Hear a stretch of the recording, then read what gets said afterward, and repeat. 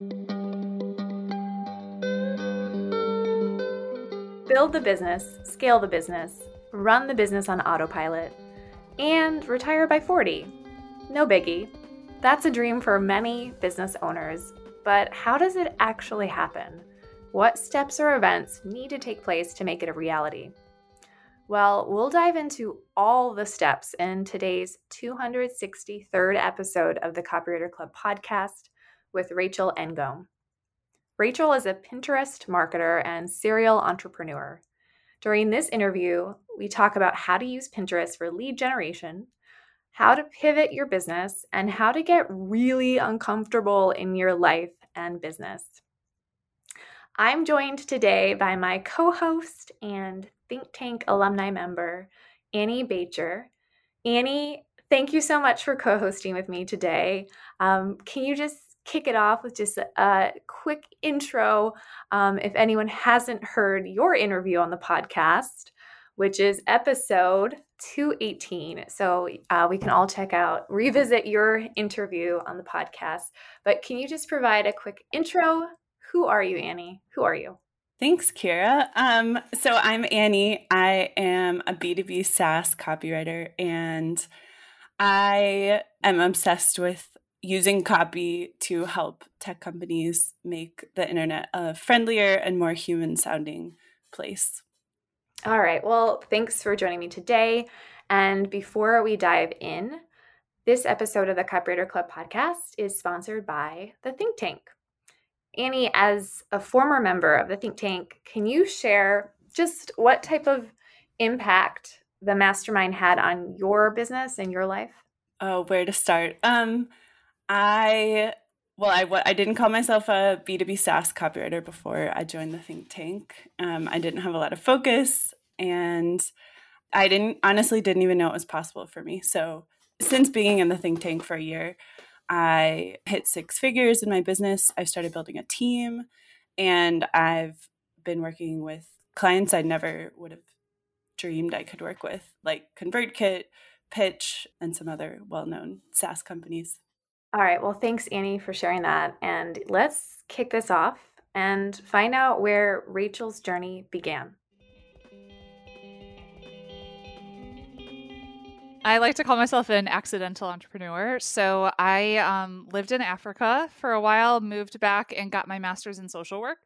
And when I graduated, I went to the top program in the country, and I couldn't find a job. Even with my master's, and my husband was starting a brand new business. We had a brand new baby. We ended up broke on food stamps, negative $400 in our checking account. And I was like, all right, so what are we going to do?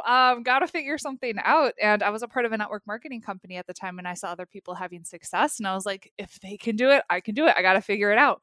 So I failed forward, failed a lot, and eventually really understood how to use social media to grow that business back in 2012, 2013, and created a 6-figure business within 2 years.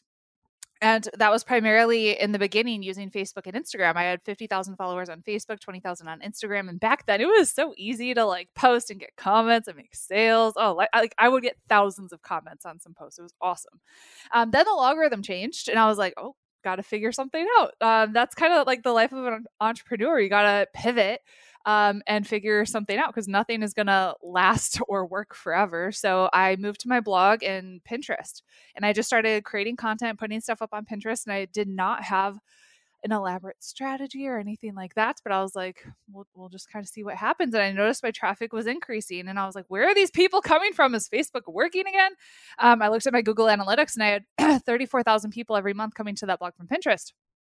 And since then, 1.8 million people have been on that blog, which is crazy. And so, my email list was growing. I had 20,000 subscribers on my email list from Pinterest. And I started teaching my network marketing company, like people on my team and other teams, how I was using Pinterest to grow that business. And, that company restructured. Again, nothing lasts forever. My income was cut in half. And I was left thinking, okay, like I'm an entrepreneur, but I'm not in control. the company is in control, because they made the switch from, DVDs to digital, and I was working harder and harder and harder, and still nothing was working. So I was like, I have to do something on my own. So I hired a business coach. Couldn't afford it, but figured it out. And she helped me see Pinterest was kind of my sweet spot of, this is how I can really serve entrepreneurs that are struggling on Facebook and Instagram. They need to generate new leads and sales on autopilot, and I can teach them how to do that. So we launched Pin with Purpose. That's my program, teaching entrepreneurs how to generate leads through Pinterest. And we've had over 2,000 students go through that program. And it has been wild to see them, triple their sales in 60 days. And it's been a lot of fun. We've had the freedom. We lived in France for 2 years.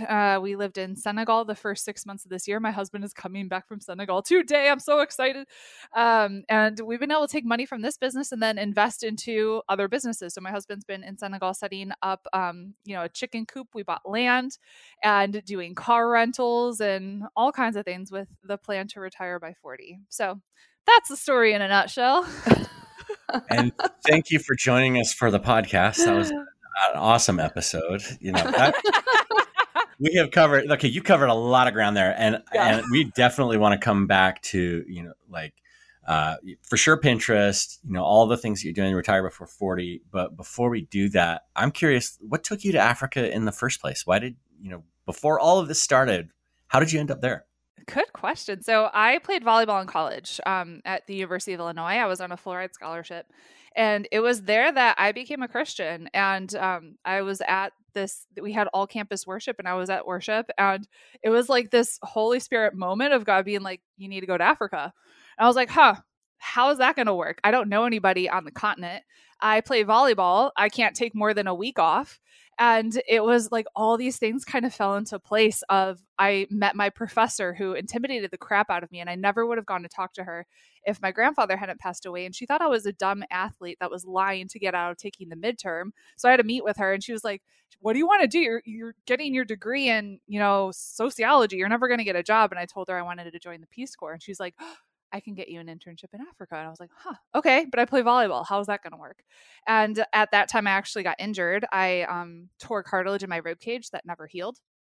And so I was able to take 6 months and live in Kenya, and it completely transformed my life. I came back, finished college, and then I wanted to go back to Africa and work on my French. And I chose Senegal, and that's where I met my husband. Took him back to America with me, and we've been all over the world since we've been married for 11 years now. I think we've moved like 10 times in the past 11 years. It's been wild. And so that's what took me to Africa in the first place.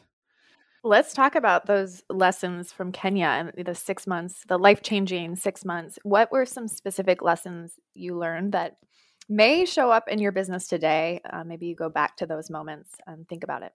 Put yourself in uncomfortable situations, because that's where the growth happens. I was so uncomfortable every single second of every day. I remember one instance in particular, like I had just gotten there and I needed to go out into the village and get food. Like I was hungry and I didn't have any food. And as soon as I walked out, I was just so intimidated. I'm like this white chick from the suburbs of Chicago in the middle of this village in Kenya. And there's like 100,000 people there. There's, I think, 5 white people in the entire village. And so like you walk out and everyone just stares at you. And I'm like, oh, okay. And then people come up to you. And I was just so intimidated. And I had to learn how to get confidence to actually go out and live, And so I would come in and I'd be praying over Ephesians, where it talks about putting on the armor of God.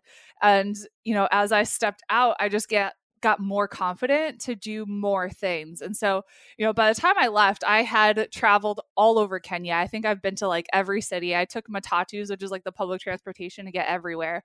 Went whitewater rafting down the Nile, went to Lamu, spent a week there, which is an island off the coast of Kenya and Somalia. Went to Morocco, jumped off a mountain, went to Egypt, climbed Mount Sinai at sunrise, went scuba diving in the Red Sea, just like these things that were on my bucket list. And I got over so many of those fears. And so when it came to business, I always think about like, what's the thing that kind of scares me and how can I lean into that and how can I pursue that? And so public speaking was one of the things that really made me uncomfortable. And so I was like, okay, I got to sign up for Toastmasters. I'm going to become a fitness instructor. So I like have to put myself in that situation. I have to, go live, create YouTube videos, do a webinar. Those are all the things that back in the day made me uncomfortable. And now I'm in a place where it doesn't make me uncomfortable anymore. So I'm like, all right, what's my like next level of growth? But I think like the biggest lesson of Kenya was pursue discomfort, because that's where growth happens. I came back a completely different person. I used to have so much anxiety of like fear of people looking at me and judging me. And it wasn't until I was in Kenya that I was like, people were never looking at me. Now they're looking at me. Yeah, it was incredible. I miss it. I love it there. I love this whole discussion. I have a daughter who's taking a gap year, and her whole goal is to go to Africa. Yes, we need to talk about that. I can help her. we should. We're going to have to connect afterwards because this is one of the things. And she's struggled with it because of COVID, travel restrictions and all that. So it's kind of put some of her dreams on hold. But we definitely need to connect afterwards, Rachel, about how to do all of this stuff. So, and before we leave this part of your life, I'm also curious, you mentioned you played as a volleyballer. Are there lessons from, that sports experience that apply to your business today? Oh yeah. A million. Wow. One big one is to visualize your success and to visualize it happening. And so we actually won the Junior Olympics my senior year. That was like our big goal. I was an All-American. I was like one of the top 5 best players in the country. We played in China. I ended up playing in Italy. And it was like we busted our butts. We were the hardest working team in the country. That's why we won. We were not the most talented. Like I would never consider myself the most athletic, most talented player by any means, but I had one of the strongest work ethics. I was the first person in the gym, the last person to leave. I did extra cardio. I was really strict like with my diet. And one of the things our coach taught us is like we had quiet time before big matches when we were at qualifiers or, nationals. And we would just be visualizing ourselves, like visualize yourself get the kill, visualize yourself getting the ace, visualize yourself winning. And so I remember I'd be doing cardio and it'd be so hard and I wouldn't want to do it, but I do it anyways because you don't do the things that you always feel like doing. You got to show up. You can't wait for motivation to come to you. You got to take action anyways. And so I'd be doing that cardio and it'd be so hard. And I would just be visualizing myself standing on the podium, then putting the gold medal around my neck because we won. And I saw it over and over and over again in my mind. So when it actually happened in real life, it was one of the wildest experiences because I had rehearsed it and I already saw it. That was one of the biggest ones. Discipline, obviously, the club I played at, it was kind of like boot camp military style of you're very, very disciplined. Like we're 13, 14 years old.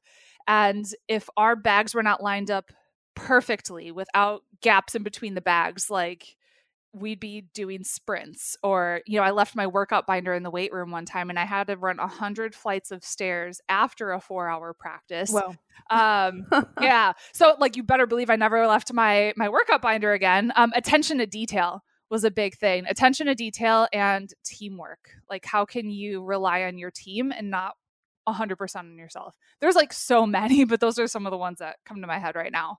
How does that show up in your business today? Let's go with attention to detail and teamwork. How is that present in the business you've built today?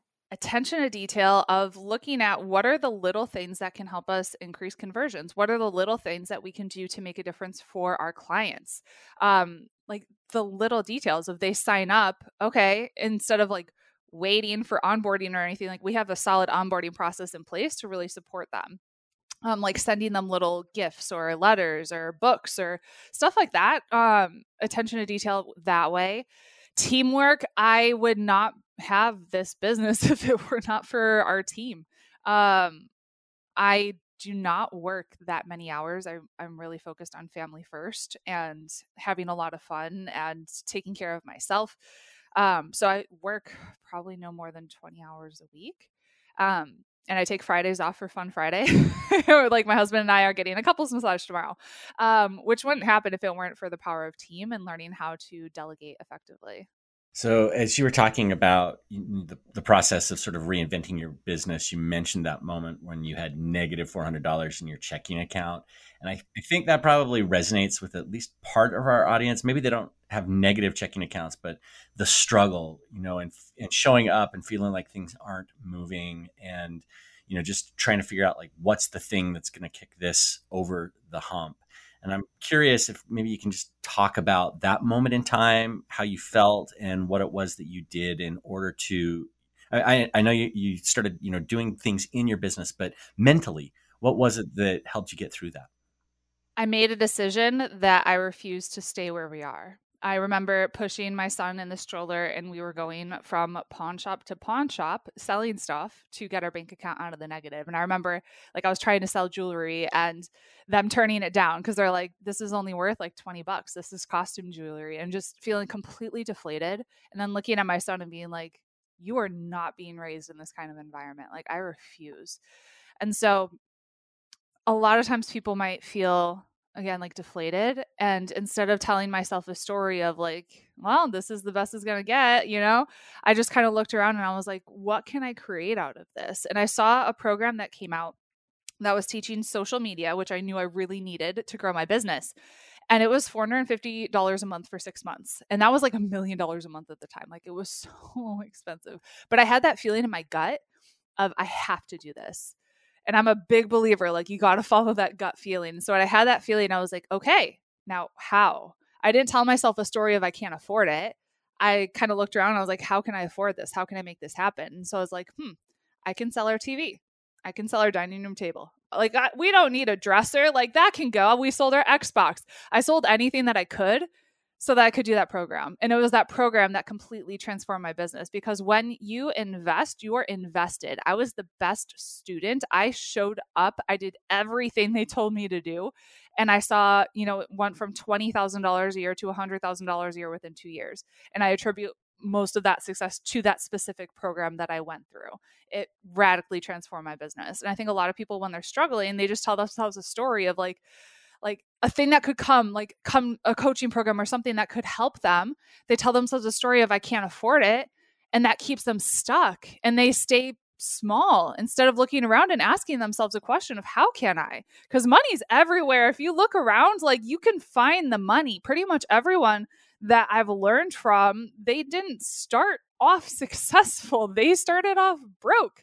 I think about like Tony Robbins and Dean Graziosi and Danny Johnson and Shanda Sumter, all these people that I've learned from, they started off broke, but they figured it out because they asked themselves, how can I do this? And then you just figure it out, Let's fast forward to 2012, the year when you hit your 6 figures within 2 years.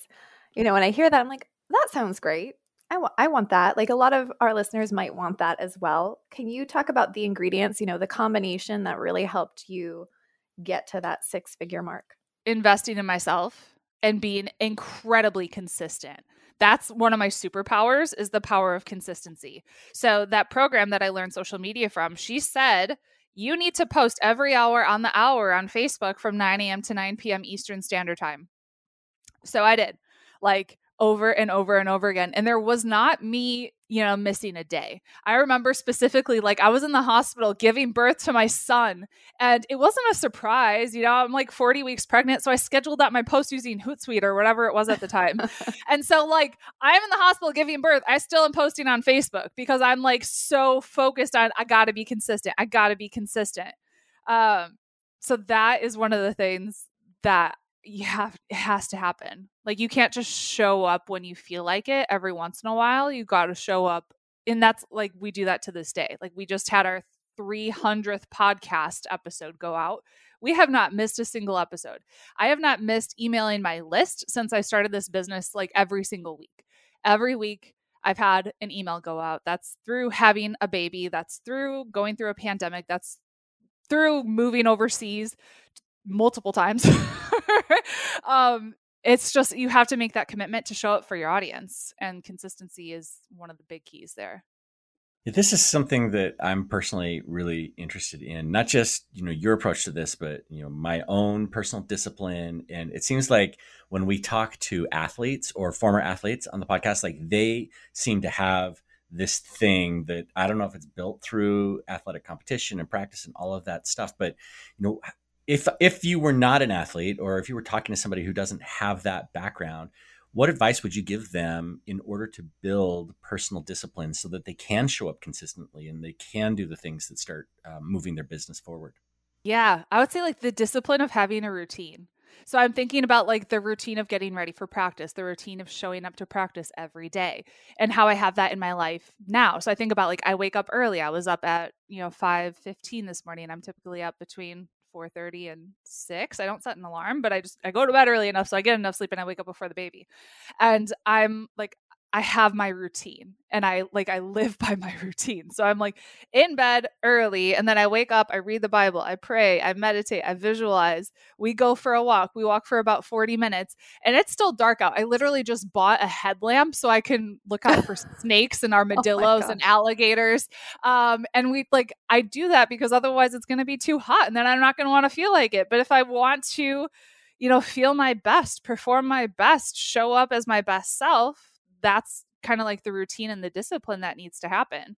Yeah, I would say like have a morning routine. If you haven't read The Miracle Morning or, something like that, do that and have a set morning routine. And you don't have to wake up at 5 if you don't want to, but I would wake up before the children. So you have a little bit of time where you can focus on your mindset so you show up strong. Yeah. And I wonder, I think that's a great advice around, okay, work on the morning routine. That's a great book to read. I wonder if this is more of a mindset shift, even in order to be able to create that routine and stick to the routine and then ultimately have consistency and growth in your business. Is there a mindset shift that we need to experience before we even get to that point, or anything that you had to go through in order to really step in and be like, I'm going to do this. This is going to happen. I'm committed. Because I think that's where we struggle. It's like the mindset shift to get to that point. Don't have it be all or nothing. Don't tell yourself you have to be perfect, because there are days, I would say I do my morning routine like 90% of I always go for a walk. That's like non-negotiable. But like waking up before Gabrielle and getting like my prayer, meditation, all that stuff in, I would say it happens 90% of the time. The other percentage, maybe I just needed more sleep. So give yourself grace. Like my goal is to work out 6 days a week. Does that mean I work out for an hour every time? No. Sometimes it's like, all right, I got 15 minutes to get on the bike. Like I got to make this happen. And it's that consistency instead of having an all or nothing mentality. A good book to support people with that is The Compound Effect by Darren Hardy. Just get rid of the all or nothing mentality. Give yourself grace and tell yourself, I'm just going to do 5 minutes. Like I don't have to go for an hour. I'll just do 5 minutes. And then that's how you start to build a habit and show up day after day after day. It doesn't have to be an hour. It could be 5 minutes. I love all the book recommendations too, Rachel. Yeah. You're ticking off a lot of my favorites. So, in fact, my son just came home with Compound Effect. He's like, have you ever heard of this? I'm like, yes, as a matter of fact, I have. It's a fantastic book. So yeah, it's great. Okay. So, I don't necessarily want to shorten our conversation about mindset and discipline and all that stuff, but I am really curious about the Pinterest side of your business and the impact that that's had, because like you said, going from this consistent posting to like millions of visitors to your site, like that seems incredible. And especially for someone like me who, sees my kids playing on Pinterest, and I'm saying playing because that's what it feels like to me. Like it doesn't even in some ways feel like a serious business tool. So talk to us about Pinterest and what we would need to do in order to make that, a lead generation tool. So think of it like a visual search engine, kind of like a visual Google. Okay. That's the easiest way to describe it. And so you got to treat it like a search engine. It's not a social media platform. And if you get niched down enough, that's when you have the ability to show up and to dominate long term. That fitness blog that I created still has thousands of people coming to it every single month, and I haven't touched it in 4 years. imagine being able to get traffic and make sales and build your email list 4 years after you actually did the work. That just blows my mind. One of the biggest things you need to understand, it's a search engine and you got to niche down. And so some of my most popular blog posts that still generate traffic, how to do intermittent fasting for women and endomorph diet tips for women. Like, it's so niche, so specific. And that's the thing. Like, I was creating content and I was all over the place. I was like, I'm going to help people with everything. And when I looked at my Google Analytics, I saw my content that was about intermittent fasting and keto was the content that was getting the most traffic. And so I just kind of asked myself, what if I niched down and only focused on that? And that's when things took off, is when I became known as that go-to expert. And people came from Pinterest and they're like, oh my goodness, she has like a free keto meal plan. She has a keto ebook that I can buy. And when I launched my ebook, I actually crashed my website because I had so many people that wanted to buy it. And that's the power of niching down and doing it correctly through Pinterest. Could you break it down for us with another example? Maybe it could be an example of a copywriter and how a copywriter could just think through how to use Pinterest and create content for Pinterest. I mean, we could even use Rob Marsh as an example for his copywriting business. Rob on Pinterest, that'd be awesome. And I say that kind of tongue in cheek because like I said, I barely know anything other than my kids play on Pinterest. Okay, so one of the things that you can actually do is to open up Pinterest and just start typing in different long tail keywords. So a long tail keyword is like a short phrase that someone might search. One keyword would be like weight loss, right? Or copywriting. A long tail keyword might be how to do copywriting. So it depends on like what kind of copywriting you're doing or what they want to attract. But if I do how to do copywriting, that pops up as a long tail keyword. And so that's an example of something that they could use. So when you upload a pin, you include that long tail keyword in the pin description. And that's one of the ways that you can show up. And so just kind of depends on who they want to attract, and get inside the head of that person they want to attract and think, okay, when they're on Pinterest, what are they searching for? And can I show up as that person to solve that problem for them? And obviously, this is a visual medium, right? So how do I connect those keywords to images? What should I be thinking about? Is it pictures of me? Is it quotes? What should I be doing there? So good homework for you to do is actually open up Pinterest and start scrolling and see what kind of pins stop your scroll, because that's what you want to create.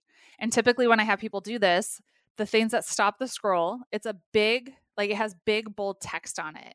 It doesn't necessarily have to have an image. It can. These are things that you can test. Pinterest and marketing in general, you got to test and see what works. It has big, bold text that's easy to read. We call it like a headline. So we test our headlines out as a copywriter. It should be pretty easy to write a compelling headline that wants to stop people scroll. It has a bold color. So we use red strategically. You could use like pink or blue. Just think about like a bold color that'll grab their attention. Those are the biggest things, and it's on brand. So if you go to like our Pinterest account, you'll see we definitely have our pins on brand. So we have our logo on there, and we also have a call to action. So, and then you could also test out other things too. Like you could test out video pins. We use Canva to create our pins, which is so easy. You don't have to be like a designer or anything, because I am not. They have easy templates that you can use, and you could test out animated pins, video pins, and those are fun to create because they stand out a little bit more in the feed. Okay, this is basic question, because similar to Rob, this is not a place I hang out often, at least for marketing purposes for our business.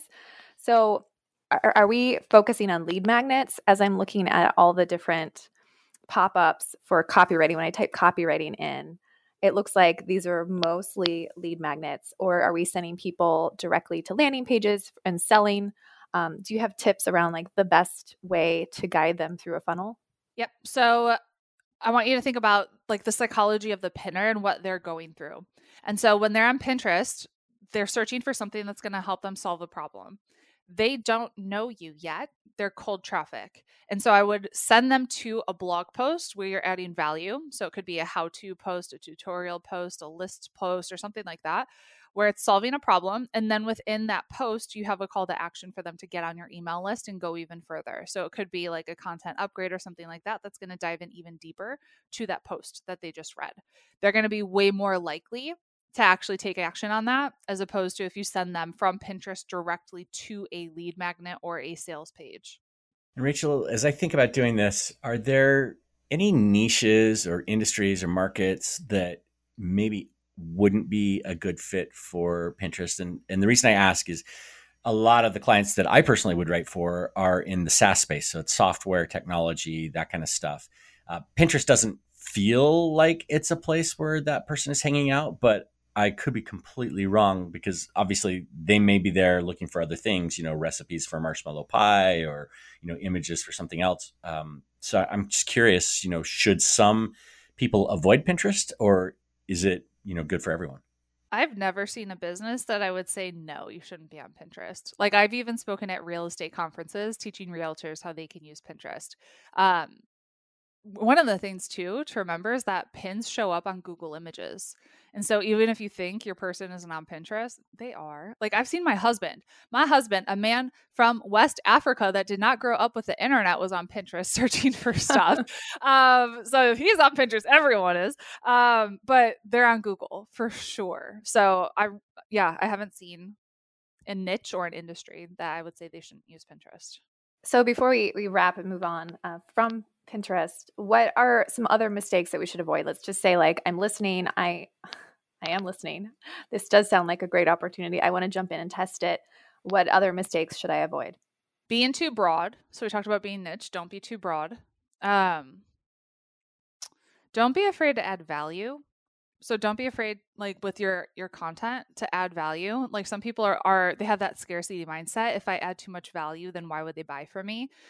It's when you add value that they're going to think, wow, what else can I learn from this person? Like, we've sold $10,000, $20,000 clients that found me on Pinterest.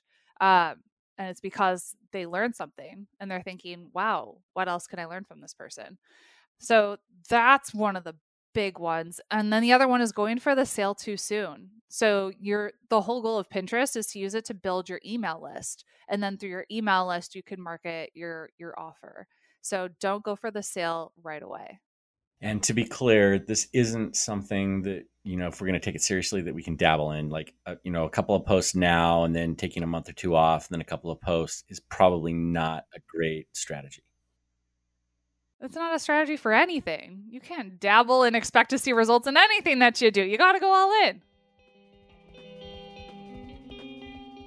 All right, let's break in here and talk about a few things that stood out. Annie, what stood out to you in this portion of the interview? Yeah, so of course the first thing that stood out to me was how Rachel talks about living abroad and the uncomfortable situations that you put yourself in. So I've lived in Buenos Aires, Argentina for the past 8 years, and I think about this constantly, how, like, being uncomfortable and being in a country that you didn't grow up in, it really forces you to kind of look at things around you differently, and just pursuing discomfort. I was also thinking of, I don't know if she said it on this podcast, but Jerisha Hawk talks about how daily discomfort is the price of success. And that phrase popped into my head when Rachel was talking about pursuing discomfort, and that's where growth happens. Yeah, can you talk a little bit more about that, Annie? Because you are someone, we talked about trapeze and how you do jump into really uncomfortable situations. What is something you've done recently that felt uncomfortable?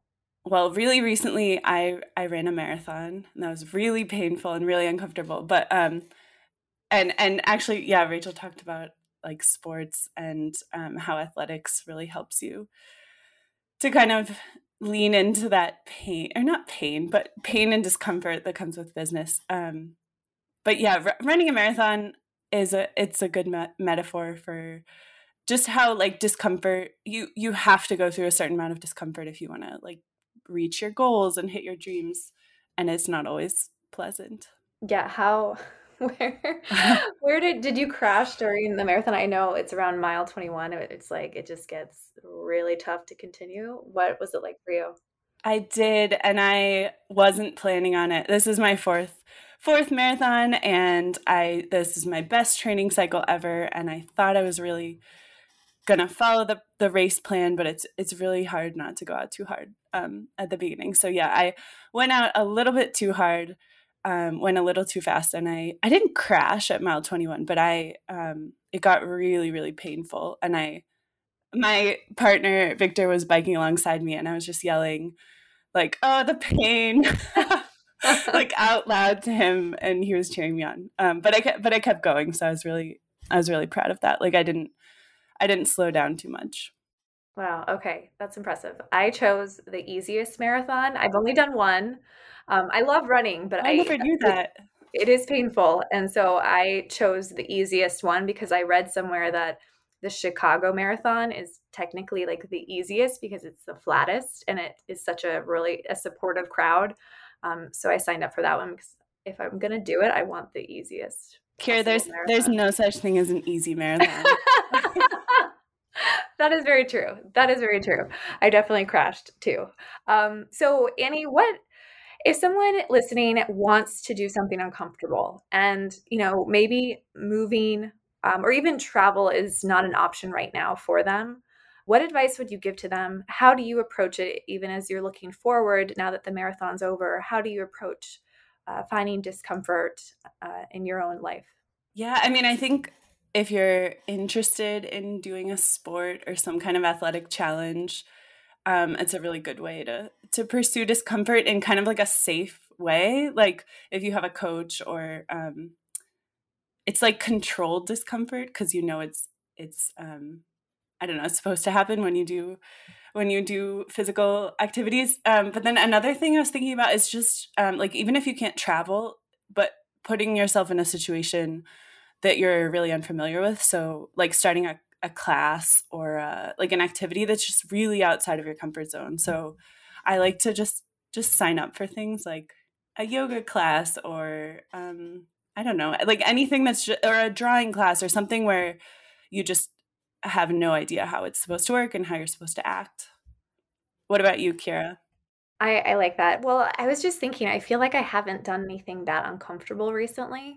Well, you just had a baby, right? Well, yes. So physically, I've been uncomfortable. I was uncomfortable the entire last year. So I think that slowed me down a little bit. But now that that's over and the baby's here, now I'm looking forward and thinking a little bit more about it. But yeah, when the physical discomfort is so high, it's hard to really think about anything else outside of it. But at this point, I'm thinking about, what else could I add to my life each week? And so something like taking and learning French, how to speak French would be really cool. So I'm looking into that with my kids. And maybe after this conversation, I'll sign up for something like that.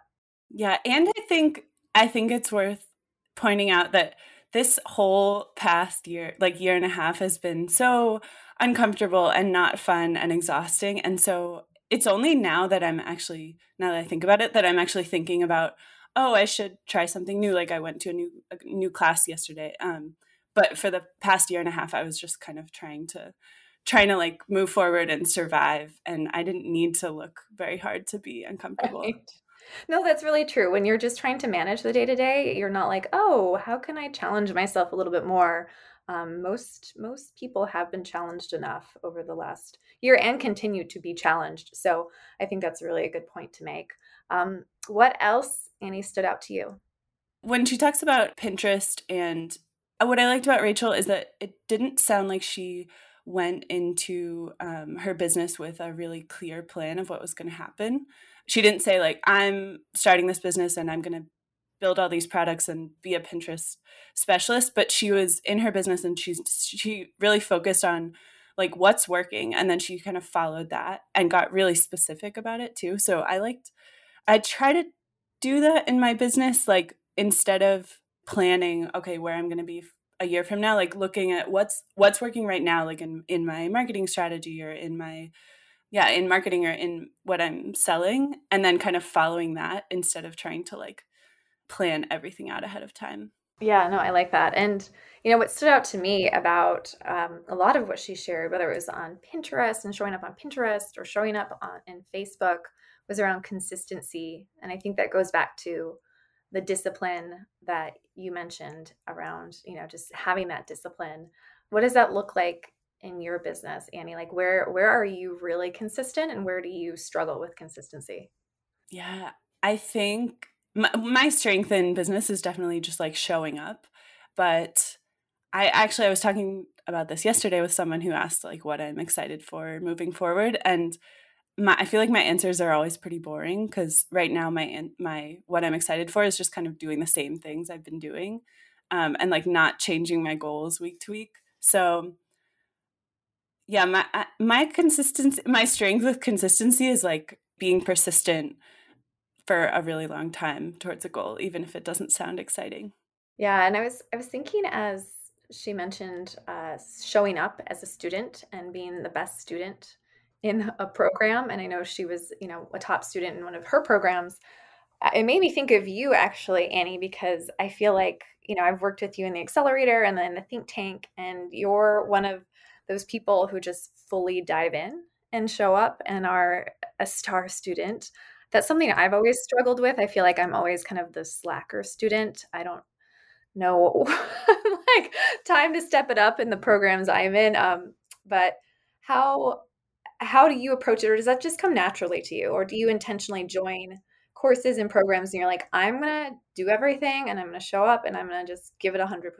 Yeah, I've gotten more savvy about knowing which programs to sign up for and which not. But now I'm kind of my rule for myself is I don't want to sign up for a program unless I'm going to go all in and show up to like 95% of the calls and do all the homework because that's where I get the most value out of it. I know some people have like Marie Poulin has this philosophy of she'll do a course until she gets something really valuable out of it and then she's allowed to just stop, and that's like her strategy, and it's clearly working for her. But yeah, I think it's just like who I am. Like I was the A plus, I was the salutatorian of my high school class, and like This I makes just sense. wanted to get the highest GPA, and I did every single extra credit assignment. So I can't say it's like a business strategy that I've really worked on. It's more just like I can't help but be the kind of the suck up and the star student.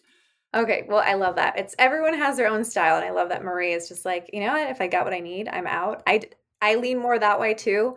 I've had joined year-long programs, and on the first, call with the coach or the mentor, they may give me such great advice that I just focus on that piece of advice for the entire year, and I'm kind of like, I'm good. I don't really need anything else because you gave me such great advice, and it's actually going to take me probably a year to implement that advice. So I definitely have received the value that I needed, and I'm out. Like I'm good. But yeah, I think it's just figuring out what works best for you. Yeah, and not feeling guilty. I don't know. Sometimes I feel guilty about not doing every single piece of homework from a program, but the whole point of like of being a student or joining a program or joining a mastermind is not to like to check off all the boxes. Exactly. Let's get back to the episode and find out how Rachel scaled her business to where it is today. All right, let's shift and talk a little bit about where you are today, what your business looks like today, because I definitely, when you mentioned I do not work that many hours, and then I think you said 20 hours a week, that grabs my attention. I want that.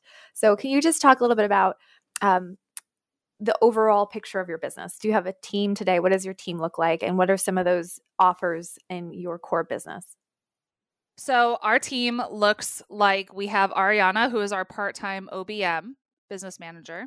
Lizzie's our social media manager. Michelle does customer service. Helen is our head coach within Activate. Activate is our group coaching program that we have scaled. So instead of me trading time for money, we have a program that actually has other coaches that are former students that are crushing it in their business that are supporting our students. So we have, I think, 4 or 5 coaches within Activate that are being led by our head coach, Helen. We have a sales team as well, and someone doing our Facebook ads, and someone else doing Pinterest management as well. So that's the team. Oh, and we have Julie doing a lot of the tech behind the scenes stuff as well. As far as our offers, digital courses. So Pin with Purpose is our signature program. We have smaller offers that are, anywhere from $47 to $97. And then Activate is our flagship program. It's around $12,000 for that one. And it's a year-long program. And then we also do Pinterest management as well. And how do you coordinate everything? Does everybody just know what they're doing, or do you guys, meet every week? How do you disseminate the ideas that you have for everybody else to be working on? So we meet about every week or every other week, and we use Voxer a lot, and we have systems. And so Ariana, our OBM, she is a systems person. And so she has helped our team really systematize everything. So we have an SOP for everything in our business. So it is very systematized. So I can just say, hey, team, we're doing this webinar. We're doing it Wednesday. And then kind of the wheels are moving, and we already have the entire project broken down into Asana. We notify, our ads manager, and then they get to work on that. So I pretty much get to just show up for that webinar and deliver. And that's kind of my goal. I look at what are the things that only I can do? And then how can I lean into that and focus on that? So I don't have to be the person showing up and, editing the podcast. I don't have to be the person responding to emails. I don't have to be the person doing private coaching inside of Activate. How can I scale it so it takes me out of that role? Yeah, and I love that you've scaled, and I think that's what a lot of copywriters are interested in as well. It's tough, though, to go from, let's say where you started, solopreneur, and then to get to where you are today. I'm just wondering, where did you struggle the most on that path of letting go and really kind of stepping into the visionary CEO of your business? Where did you struggle, and then how did you work through that struggle? I think in the beginning, making that first hire, which was Ariana, because she was expensive. I think she was at the time like $45 an hour. And I remember her telling me like, I'll treat, like, I know your business is your baby and I'll treat it like that. So that gave me a lot of confidence in knowing I had the right person. So I think you got to spend time making sure you're hiring the right people and putting them into the right roles. So we've had Ariana, Lizzie, Michelle, Helen, they've been on our team for like almost since the very beginning. So we have great people that we all, enjoy working together, and we know each other and we work together really well. So Ariana even like creates a lot of copy for me because she understands my voice so much. Lizzie creates a lot of my Instagram posts for me because she knows my voice so well. When it comes to like giving up control, one of the things I attended Global Leadership Summit, and Craig Groeschel, he's the pastor of one of the most successful churches, if not the most successful church in America, said that you can either have growth or you can have control, but you can't have both. And that always kind of stuck with me. I'm like, okay, I got to like let go of the control a little bit if I want to see growth. And if someone can do something 80% as good as I can let go of it. And then John Maxwell has been another big piece of, just me learning and growing as a leader of teaching duplication. So like first I do it, you watch, then we do it together, then you do it, I watch, then you do it and you teach someone else. And just learning like the power of duplication so I can get out of it. And how can I make things really, really clear, documented, create those SOPs so I don't have to be the one doing that thing. You're talking my language here, or maybe you're telling me all the things that I need to be doing as opposed to things that we do. But so I wonder about baseline systems as you've created these systems in your business. A lot of copywriters who are listening maybe don't even have their first system set up. So I'm curious where you would start if what are the 2 or 3 systems that you absolutely need to have in your business to help it to grow and to be more effective? Well, you got to manage your time. So manage your calendar, Google Calendar, huge. I started off using Trello to like manage myself, but as we grew the team, we moved over to Asana. That way you can tag people in those projects. So that would be a big one as well. Communication, we use Voxer for all of that. I try to stay out of email as much as humanly possible because that's just a tool of procrastination. So manage your time. So make sure, you're using Google Calendar, you're using a planner, and you know what you should be doing and have that overall vision of what you're trying to accomplish.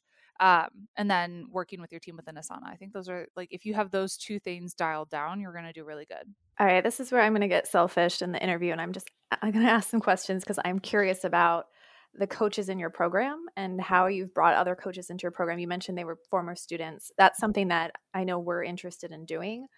Definitely a lot of mindset, issues around that. But how has that worked for you? What are some steps for anyone listening who also wants to start to scale and add other team members to the coaching element? Oh, it has been a game changer because I used to feel like I had to show up every day inside of the Facebook group and to be there.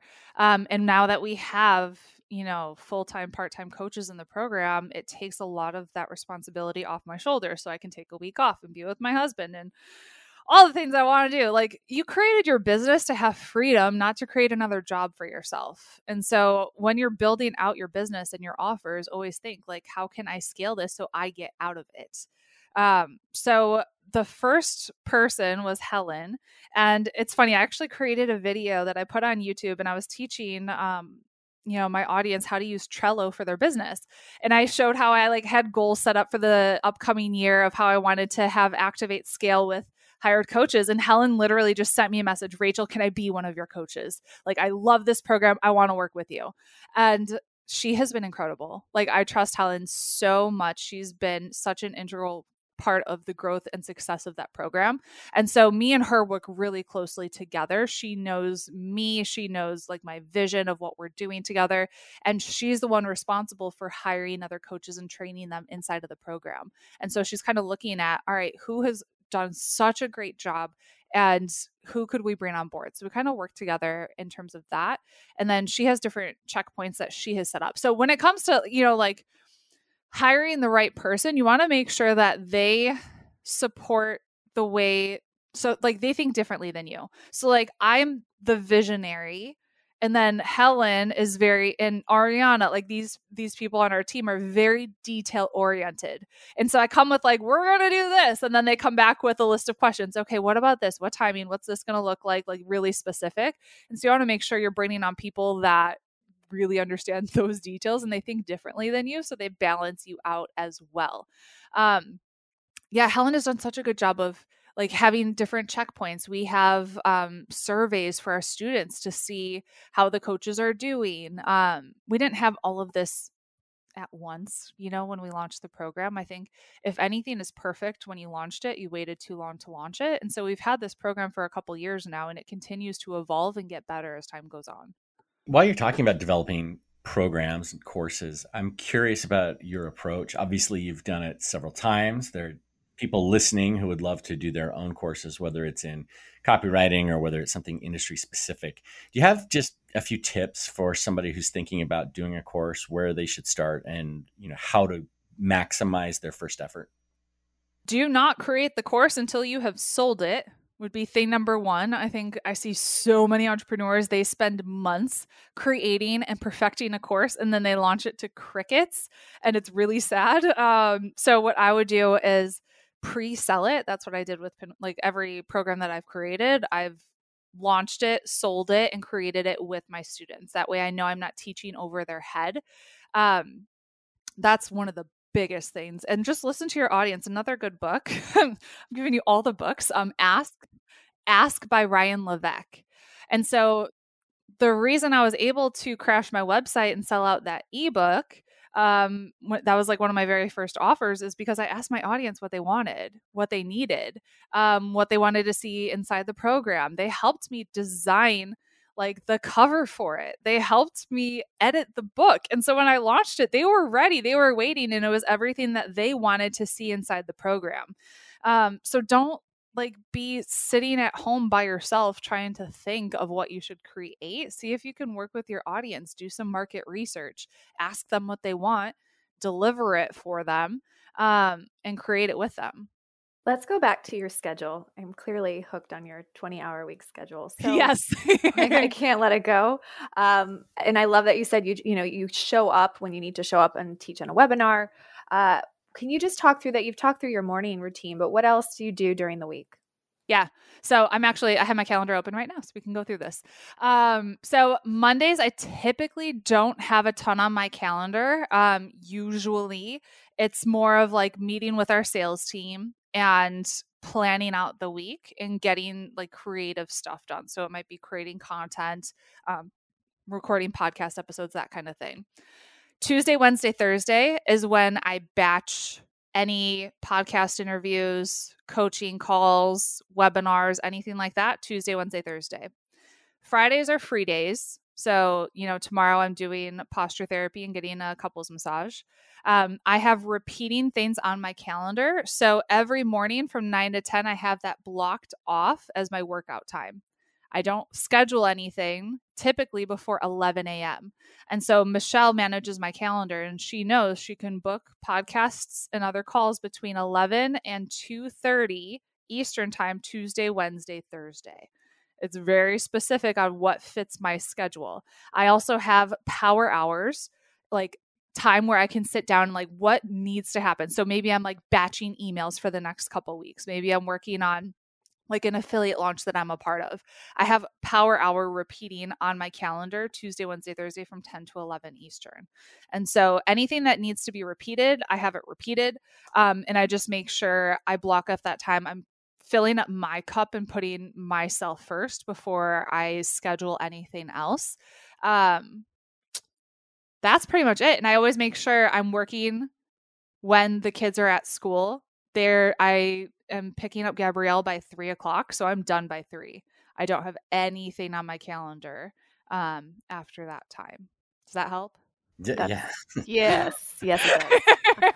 Definitely helps. And Rachel, you're in Africa now, right? No, we actually came back over the summer. My husband has been there the past 3 months, and he's coming back today. He's on the airplane right now, and I'm so excited.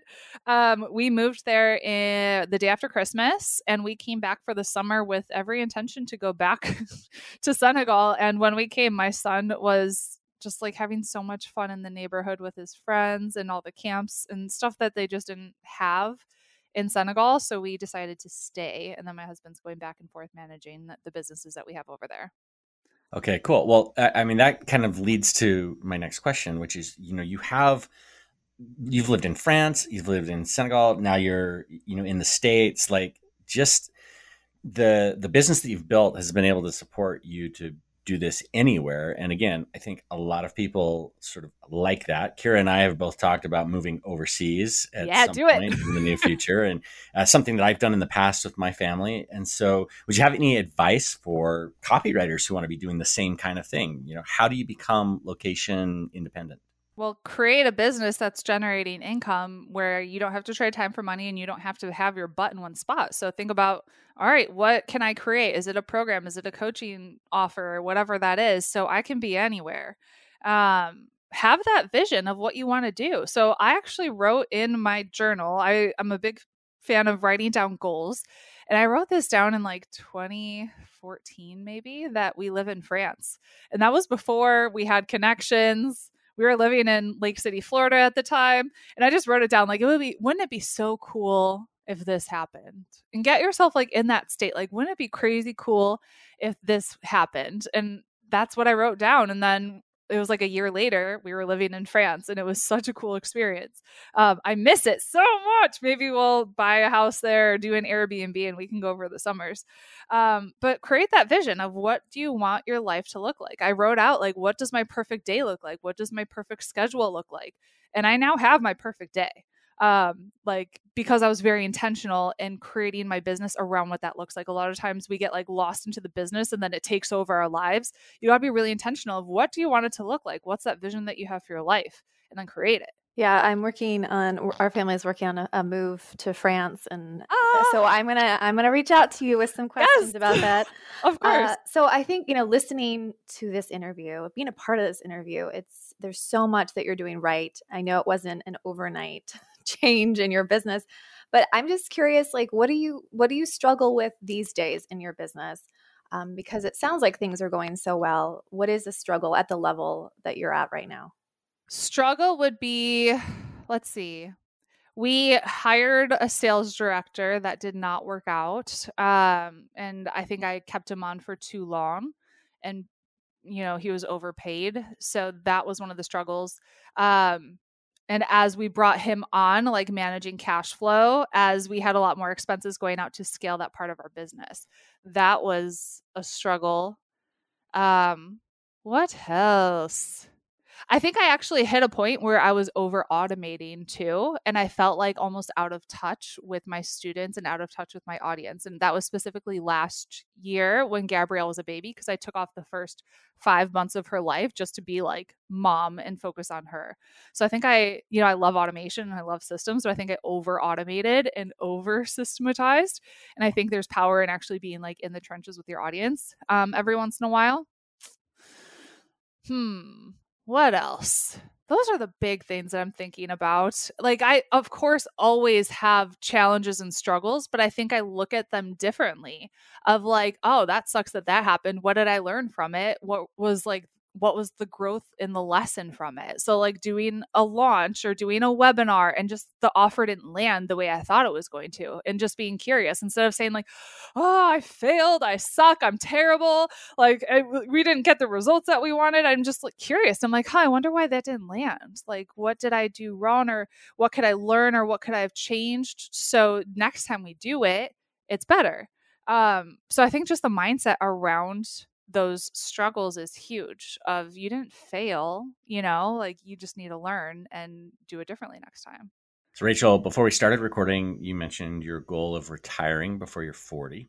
Yeah. Another topic that is really interesting. Obviously, you've got a very successful business, but that's not the only thing you're relying on to get you to that retirement. Will you talk a little bit about your plan and how you've basically become an investor in different businesses, different things that you're doing? Oh, yeah. I love this topic. So basically, we're taking the money that we're making from this business and investing as much as we possibly can. We live pretty cheap. It was really funny. I created a video when we were in Senegal of, it was a Facebook ad or something. And I had someone comment on that video of like, you think if she was making millions through her blog, she could at least afford nice curtains. Oh my goodness. And I'm like, we live cheap, so we can. Like, think a good book that we read was The Millionaire Next Door. And we're like, we are not flashy. We drive a 2007 car that still runs perfectly. And so we make sacrifices to have that vision. So we invest in, the stock market and index funds and different things there, but we're also taking a big part of our money and investing in Africa. So we have 2 different plots of land that we have purchased. We bought 4 cars in America that we have shipped over to do car rentals. So we bought cars at auctions in America for pretty cheap, ones that have, been in wrecks or had like minor damages, and the parts to fix them up and then ship them over to Senegal, got them fixed up and then putting them up for car rental. We are doing rental arbitrage where we're renting an apartment or a house and then re-renting it on Airbnb.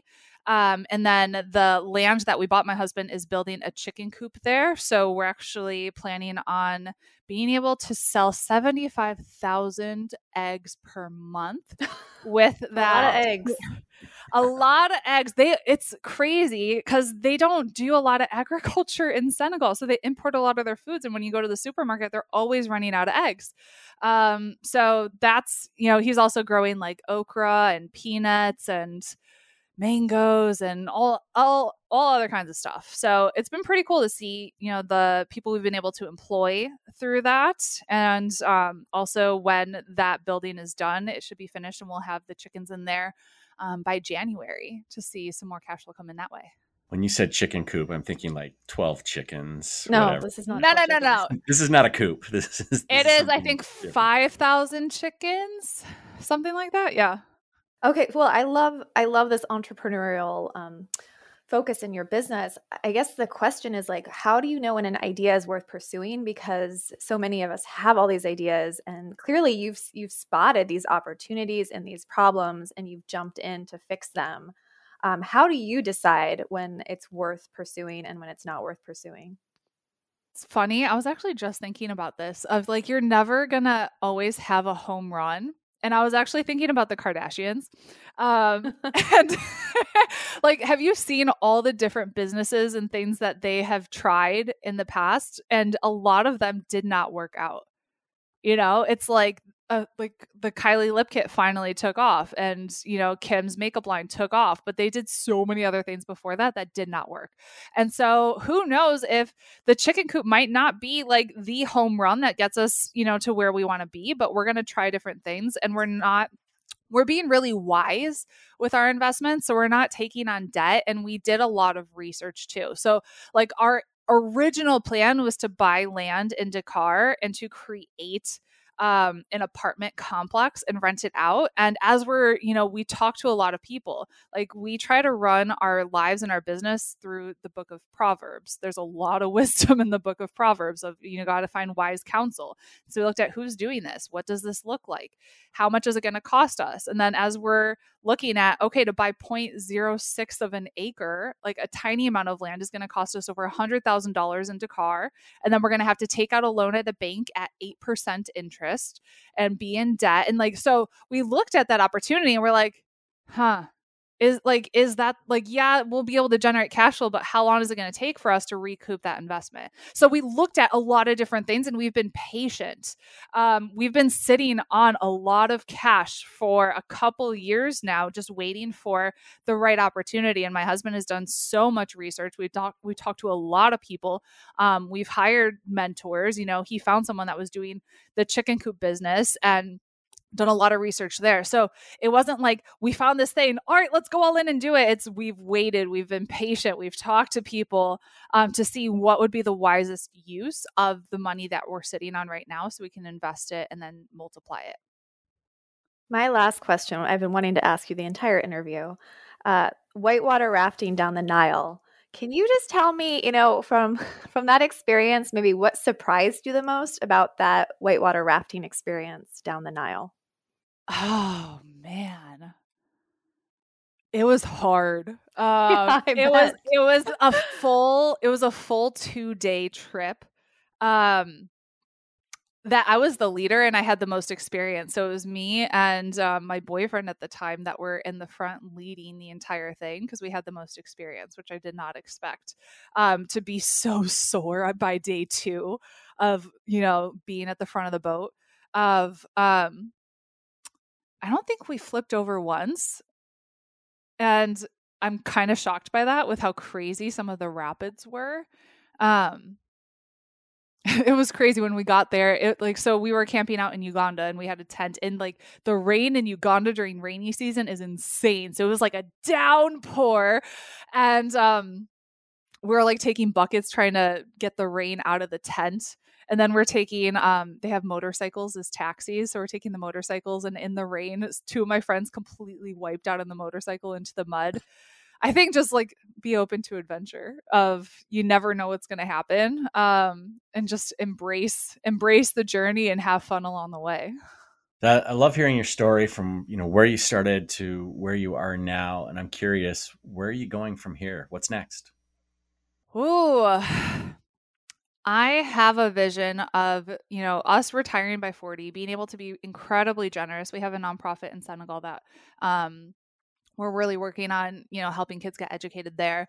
And my husband's huge passion is riding horses. And so being able to purchase an equestrian property so he can have his business there, the nice ones are like $1 million. And so we're just, again, being wise with our money. And I want him to be able to ride and have that freedom. So that will be amazing and such a good feeling. Well, Rachel, I still have so many questions I want to ask you. We'll have to bring you back again to continue the conversation. But in the meantime, where can our listeners go if they want to connect with you or learn more about your programs? Yeah, so if you want to learn more about Pinterest, I suggest joining my free Pinterest masterclass. If you just go to freepinterestclass.com, I'll be there and teaching you my 5-step strategy to doubling your leads and sales with Pinterest. So freepinterestclass.com. And then if you want to connect with me on the podcast, we have the She's Making an Impact podcast as well. Well, thank you, Rachel, for showing up. I feel really motivated and inspired. So I got so much out of this interview. Thank you. Yeah, thanks for having me. Okay, so that's the end of this episode of the Copywriter Club. Let's wrap up with some takeaways from Rachel. Yeah, so I love that Rachel said I think it was advice from one of her mentors, but she mentioned, you have either growth or control. You can't have both. And that really stood out to me because I mean, of course, many of us want to have control, but it was just such a clear way of looking at it, especially if you're someone like me who struggles and you want both at all times. And so I like the way that she included that in the conversation, and it's helping me kind of view it in my own business today. Yeah, I say that my goal is growth, but then if you look at what I'm doing, I'm definitely taking actions towards control and not towards growth sometimes. So yeah, I need to think about that a lot. Yeah, and maybe that's it depends on where you are. And like you shared earlier, Annie, maybe it's just like you're in a stage where you're focusing on continuing to do what you know how to do best and building the business, but you're not necessarily focused on growth. It's more about um, maintenance and like strengthening and finding more opportunities and time in your own life outside of business. So I'm wondering if the part where we talked about Rachel working 20 hours a week, because I know that caught my attention in the interview, and really stood out to me, if that resonated with you. Yes, my ears always perk up when I hear people that are growing these amazing businesses and scaling back. One of my mentors, Nicole Jackson Miller, she talks a lot about how in order, and I still can't quite wrap my head around this, but she talks about how in order to build your business, you actually have, like, to be a CEO, a leader, you have to work less. And I definitely see that in Rachel's business. Like, in order to build, she actually has to like create these systems and step back. Yeah. How have you done that in your business, Annie? Actually, so lately, so my September goal was to work 10 to 5 because that sounded luxurious to me, to like not start my workday until 10 and have the whole morning and then end the day at 5. Because here in Buenos Aires, we eat dinner at 9. So if I finish work at 5, then I have this whole 4-hour afternoon to just, I don't know, do activities or hang out. But for some reason, I thought that was really out of reach for me. Like, some days I would start work at 7:30 and somehow the whole day would go by and it would be like 7 at night and I'd still be on my computer. So yeah, in September, I started writing down the time I started work. So if I started at 10:05, then I had to finish at 5:05, and I couldn't work longer than 7 hours. But then if I went over that 5 o'clock deadline, I had to write down everything that like pushed me over the edge. And usually it was like admin things, or sometimes it was I had too much writing to do. But it really helped me clarify like who I needed to hire, what kind of help I needed to get, instead of just like not being aware of what I was actually doing with that extra time. So yeah, I can happily say that I'm now working 10 to 5 and it's really great. Wow, I love that practice of writing down what pushed you over the edge, and now you're sticking to it. Does it feel easier at this point just to stick to those hours? Yeah, because like if you're strict for a little while, your capacity eventually adjusts, and then you stop taking on too much work. And I know like for some people 10 to 5 probably doesn't sound like that great, but for me, like I was working, I don't know, some days 10-hour days, and so starting at 10 and ending at 5 sounds really wonderful. And it is. I'm like very, very relaxed and happy. Yeah, and I mean that's a huge part of the conversation, and what motivated me after this interview was over. I went into my calendar. It might have even have been that same day, and I just looked at my calendar. And I am not someone who plans well and looks into the future, but I looked ahead in my calendar and started to batch my time and do basically what Rachel had talked about. Just really focusing on building out chunks of time in my own calendar so I know exactly when I'm going to be doing podcasts, or when I'm on calls in the think tank, or when I'm actually doing whatever it is, just sorting through it. And I hadn't really done that before. And so now that I did it, I'm actually more in control of my own schedule for the first time in a long time. So I have Rachel to thank for that. And because because I work less hours now, because, I have a 4-month-old baby. This is so important. So it's just so critical now where I can't get away with it anymore. I can't get away with winging it with my schedule and just making it work and saying yes to just about anything. So I finally am forced to plan ahead, to think ahead, to batch.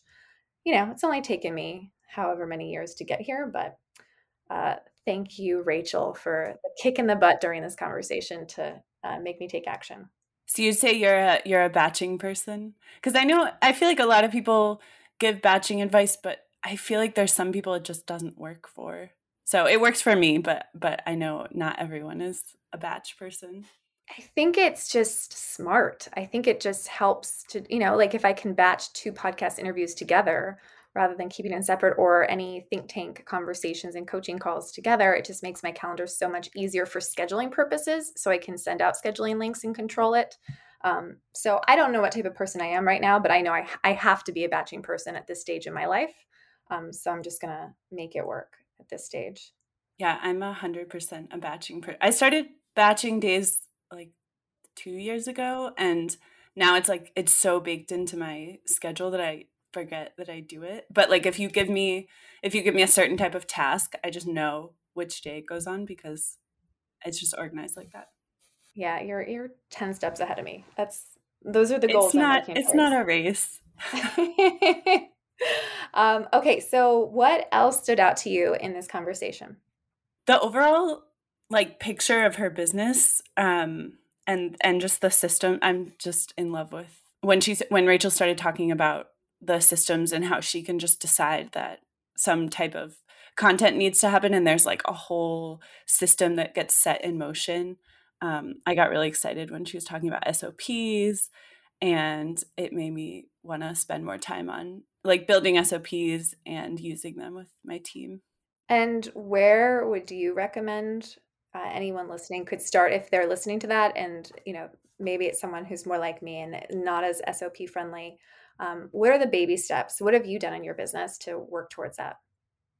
Yeah, that's a good question. I think I don't know what I did. I don't know if I'd necessarily recommend it because it can be overwhelming, but I listed out every single thing that I do in my business. So when I get a contact from a lead, what are the steps that happen and in what order, all the way from there to how do we schedule an email? I listed out everything and then I did them all in kind of a day, which works for me because I like doing things in focused chunks. But if that sounds overwhelming, I would say a really good place to start is to literally look at your to-do list today. So say you have, I don't know, deliver website copy to this client, and just write down the steps of how that happens. And it could be in a Google Doc. I know a lot of people have SOPs in Google Docs. I have mine in Notion, but you just need a blank doc. And if you were gonna, even if you don't have any team members, just doing it for yourself and writing down in the most granular way you can, just every single step that has to happen. So you record a Loom video and then write this email and then you send the email to the client and then do you follow up? What are all the little things that happen? So I find it really helpful to do it while I'm actually doing a task or right after I've just done it because it's fresh in my head. Yeah. And if you're listening and that feels really overwhelming too, there are people who can help, right? If this is not how your brain operates, yes, that's also okay. And you can get support with things like SOPs. So you don't have to figure it out alone. So that's what I have done, because that is not my area of genius. And I know a lot of the conversation we had with Rachel, I feel like the overall theme was around retiring and stepping back and investing and building wealth and giving back to the community, and really stepping back and being able to step back at the age of 40. And that's the age she gave. That's her goal. I just am curious to know, Annie, for you, if you think about, at your stage, what you're working towards, if there is this goal in the horizon of I'm going to retire by this age or anything like that, that you've been thinking about. Yeah, I'm inspired. So I'm about to turn 30. So 40 is a ways off, but I don't know, I don't see myself working towards like early retirement. But I did really like what Rachel said about just what do you want your life to look like, and then like creating it and having your business support you anywhere. So I don't know. I haven't ever really thought about retiring before I'm 30. Or before I'm 40. I 29. mean, Oh, I was like, that's really ambitious, but I'm with you. some people try and do that. I haven't thought about retiring before I'm 40, but I definitely think about just creating a lot more space in my business and investing so that I can have more security and not have this like constant pressure of needing income all the time to kind of live the like a flexible lifestyle. So what about you, Kira? Are you gonna retire before you're 40? No, I'm thinking about other jobs I can have when I'm 70 and 80 and 100. I'm like, oh, what could I do when I'm 80 that would be really fulfilling? But I like looking at it in terms of how can we leverage our business today to build the future we want, which is what Rachel's saying. And so it's going to look different for all of us. But I really like the way that she's approaching business investments and, really feeling entrepreneurial and tapping into that to think about where are other opportunities. And I like that she's doing that with her husband, and they're both working as a team to find these opportunities and to test and see what's working and what's not working.